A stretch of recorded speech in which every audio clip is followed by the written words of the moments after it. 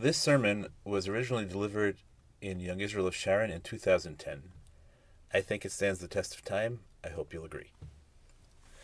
Kama malas tovos lamakom aleinu. We owe thanks to God on so many levels. This line begins the Dayenu song at the Seder, and it embodies the fundamental Jewish value of Hakarat HaTov, expressing gratitude. In a word, thanksgiving.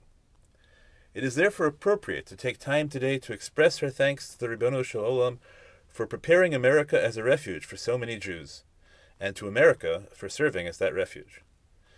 In last week's Parsha, Yaakov splits his entourage into two camps, so that Im Yavo Esav al HaMachanehu Achas V'hikahu, V'hayo HaMachanenu Hanishar Lifleitah. If Esav comes upon the first camp and smites it, the remaining camp will be survivors. Ramban applies there his principle Masei Avos Siman Levanim, that the deeds of the forefathers symbolize the future course of Jewish history, and says that Yaakov's plan symbolizes that when one nation is cruel to us, another will take us in.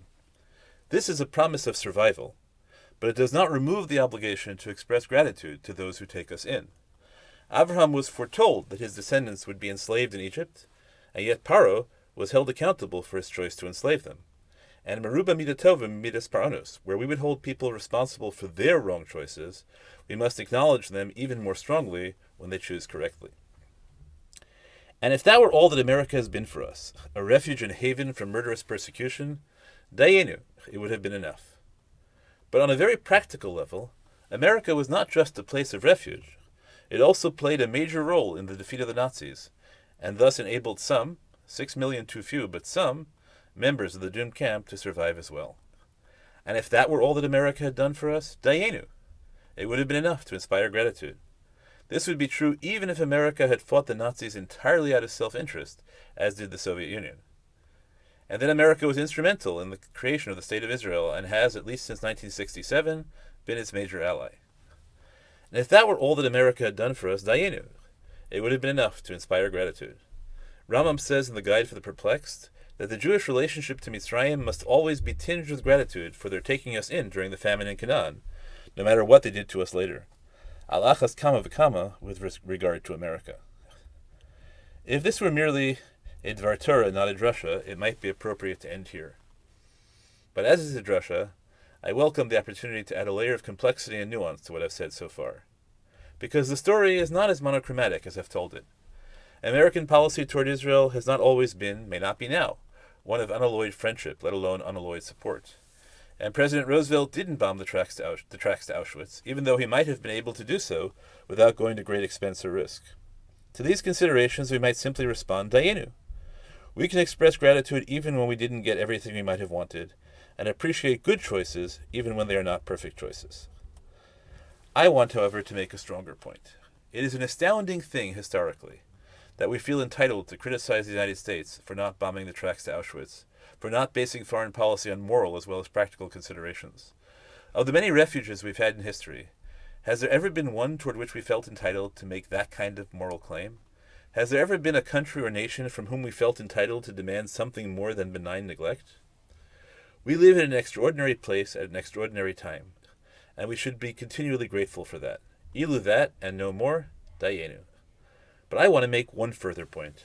This one will require a more elaborate argument, and happily require us to study Torah together.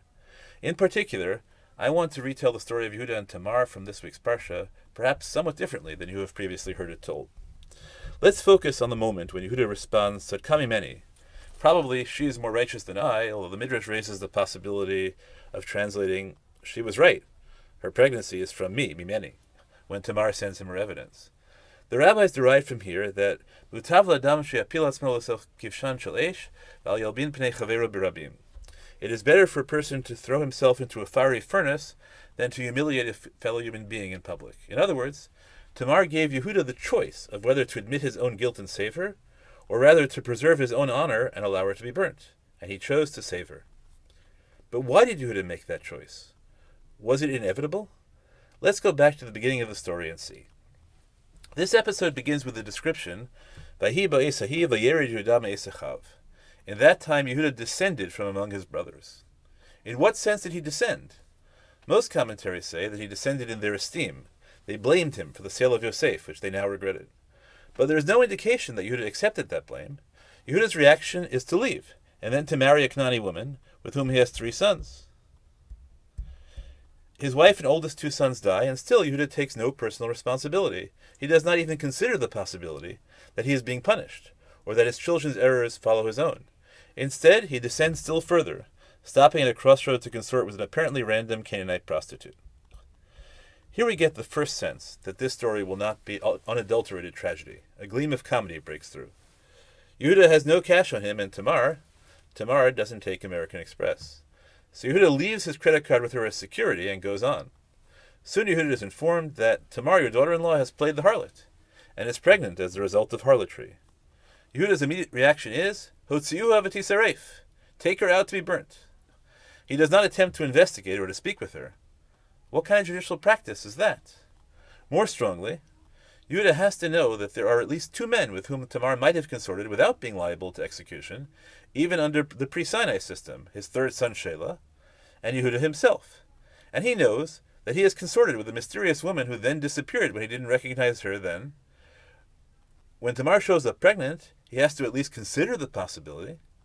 So when Yehuda says, take her out and burn her, I suggest that he knew full well that he was sacrificing Tamar to preserve his own honor.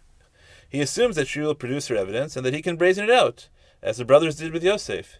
She lived in his house, after all, and had ample opportunity to steal such things. But Tamar surprises him. Rather than producing his staff and signet, she gives him the choice. She places his honor above her life. And by doing that, Tamar shows Yehuda that he can expect more from himself than a moral self-interest. And he rises to the occasion. Now I want to move from text to life. Over the past 2 weeks, I received 3 similar email queries, one from a friend who is a professor in Israel, one from a student in Israel, and one from a reader in California. Here are the questions they asked. 1. My students have been asking me for a response to a formerly halachic book which argues that the lives of Gentile bystanders have no significance in the context of saving Jewish life, that it is forbidden for Jews to consider collateral Gentile damage. How would you respond? A group of rabbis have issued a ruling that forbids selling or even renting houses to non-Jews in Jewish neighborhoods in Israel, among other reasons because this would lower property values. How would you respond? 3. Can you point me to articles or sources that suggest that we violate Shabbat to save Gentiles on Shabbat because it is morally correct to do so, and not merely because the risk of anti-Semitism is great if we fail to do so? This is not the context for a formal halachic analysis of these issues, but I want to say that I believe that the experience of America properly affects the way in which poskim respond to such issues, because America has raised our expectations of what we can legitimately set as moral expectations for others, and anything we expect of others, we know that we must expect alachas kama v'kama, all the more so from ourselves. So the last debt of gratitude we owe America is for challenging us to raise our standards for ourselves, to produce and live by the best Torah we are capable of learning. Happy Thanksgiving.